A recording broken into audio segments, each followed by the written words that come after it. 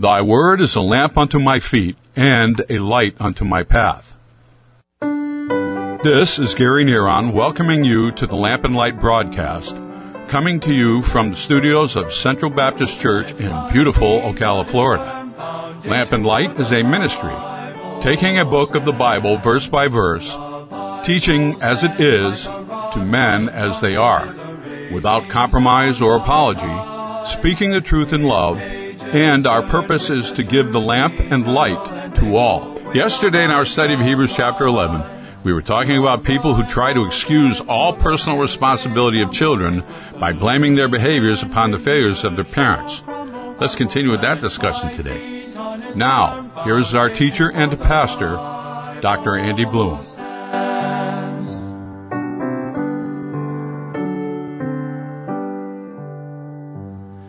Many of us do not like it when we'll read somebody that writes a book about one of our founding fathers of our nation, George Washington, maybe Abraham Lincoln, or maybe one of the earlier ones even before the founding of the country as a nation there when we started in 1776, but some of those that helped get us there, maybe Benjamin Franklin. And people will write about their sordid lives, their sexual lives, and other things that were wrong with them, and they basically tear them down. Now, my question is, what is the purpose for a history book doing that? And I think behind that, all of that, is to tear down the patriotism in your country so that you can make it an international country, that you can become part of the one world government. So to be a one world government, you've got to tear down nationalism. Well, to be a one world religion, you've got to tear down the people of the Bible. And so many do this, write big, thick books on it, and what a shame it is. And no, it's not wrong to point out the failures that the Bible points out, but it is wrong when we go beyond those failures. For example, some have taken David and his failures as a king, as a dad, his immorality, and they expand on that so that every one of the kings after him that were his sons, that they're not at fault for the bad things they did. It's all David's fault. Because if David had not done those things, then his sons and his children wouldn't do those things. Some of you say that you are against the doctrine of Calvinism, which is a good thing, and yet you're Calvinist in the home. You say that if you raise a child a certain way, then they'll never go bad.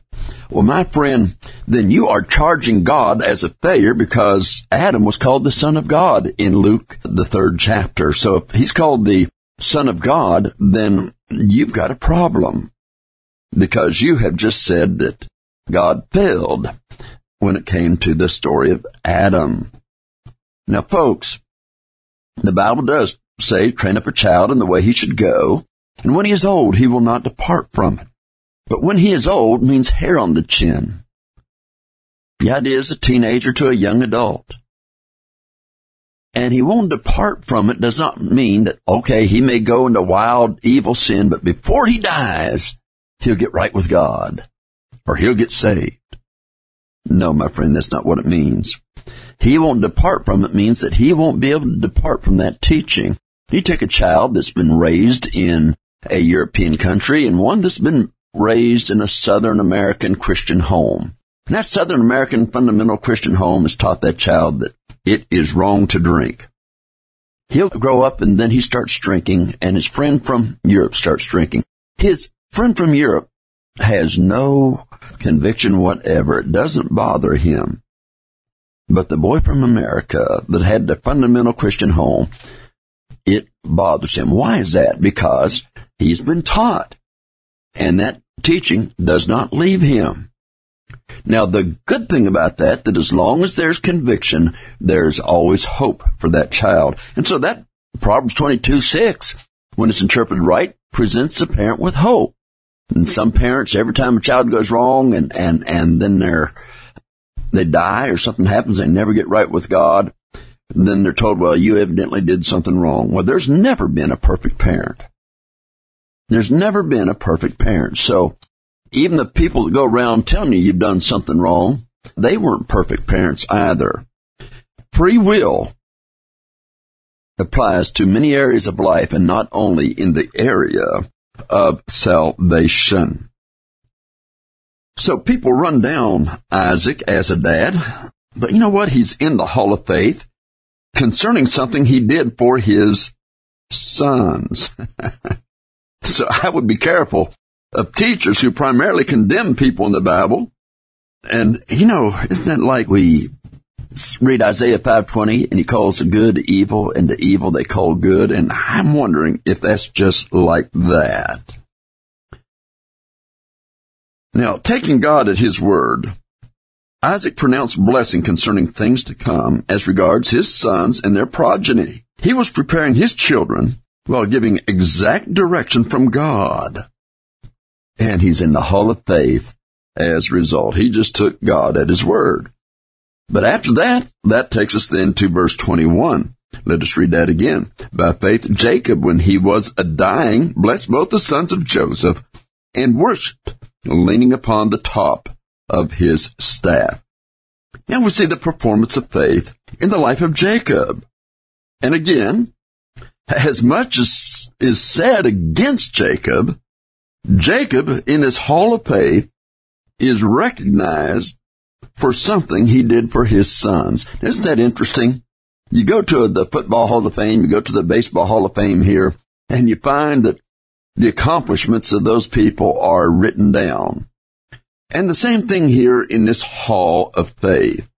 And isn't it interesting that Jacob is remembered for something he did for his son Joseph and the sons of Joseph, and his sons and grandsons, one might say. So if Jacob was wrong, he would not be honored by his progeny. But his faith allowed him to bless his children, all 12, and speak of things to come in Genesis chapter 49. He worshipped, we're told, leaning on his staff. He praised God for what he had done for him and what he was going to do on earth. And what he was going to do for him in taking him to glory.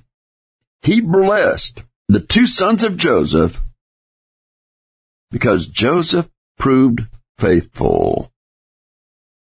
And as a result, we have a tribe that takes in Israel, instead of just one tribe out of Joseph, there's two tribes, and then the tribe of Levi. They don't have an inheritance because the Lord is their inheritance as they minister about the holy things. And so what a blessing, and what a wonderful thing that we see here, just with these two men, Isaac and Jacob, as they show their faith and their trust of the Lord.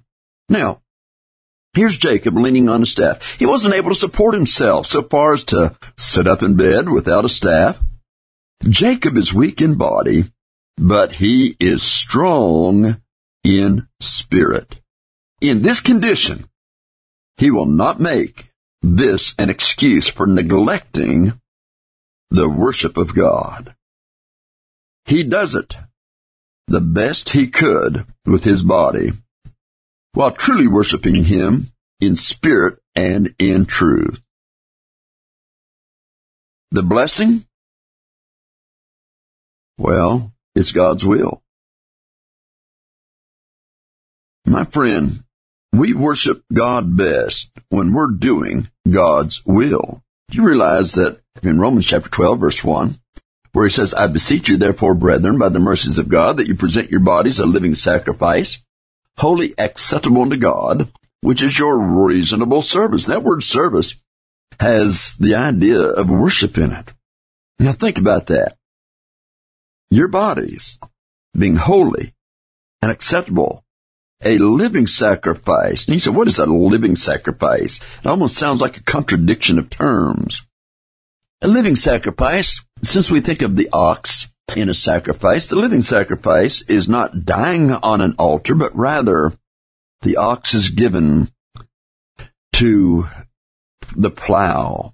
And he pulls the plow, he pulls the yoke, and he's in that yoke at the master's demand, at the master's direction, and he does the work of the master.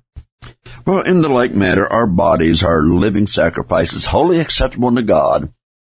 We are doing the bidding of our master that he gives us through his precious book, the Bible.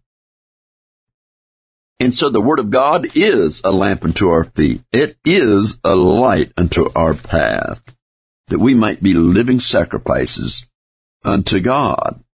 Now, he lived, that is, Jacob lived by faith. But here we see Jacob dying in faith. Now, good parents aren't necessarily perfect, but they do teach and point their children to God, to the Lord Jesus Christ. And that takes us to verse 22. Now, verses 20 and 21 show these men at the end of their life. And so, too, verse 22 with Joseph. By faith, Joseph, now he's not talking about his children here. He is a father, and it was his children in the previous verse that were already blessed. He didn't have to repeat the blessing.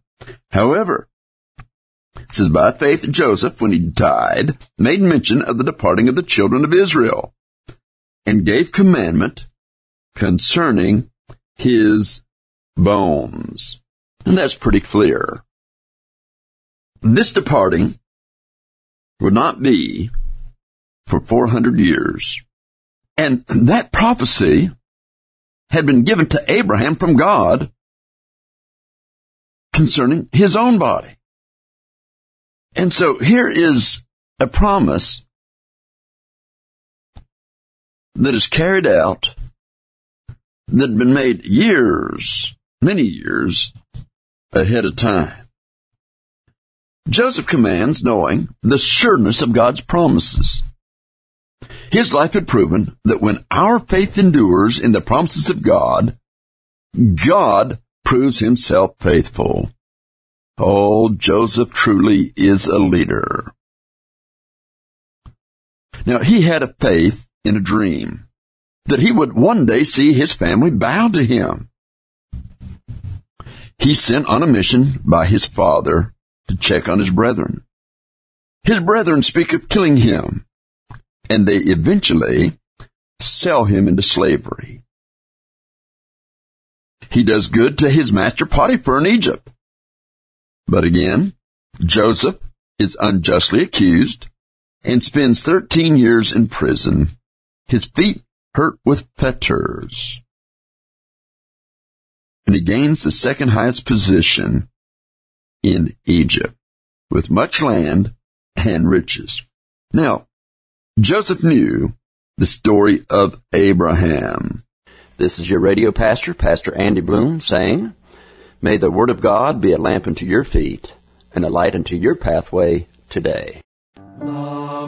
We want to thank you for listening to the Lamp and Light broadcast. If you would like a CD copy of today's message by Dr. Bloom, send us your name, mailing address, and include the radio station by which you are listening and the date of the broadcast.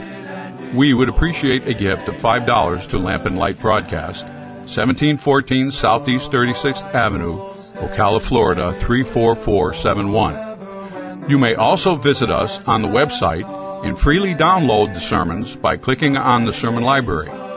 That website is www.centralbaptistocala.org. Again, the address for the Lamp and Light broadcast is 1714 Southeast 36th Avenue, Ocala, Florida, 34471.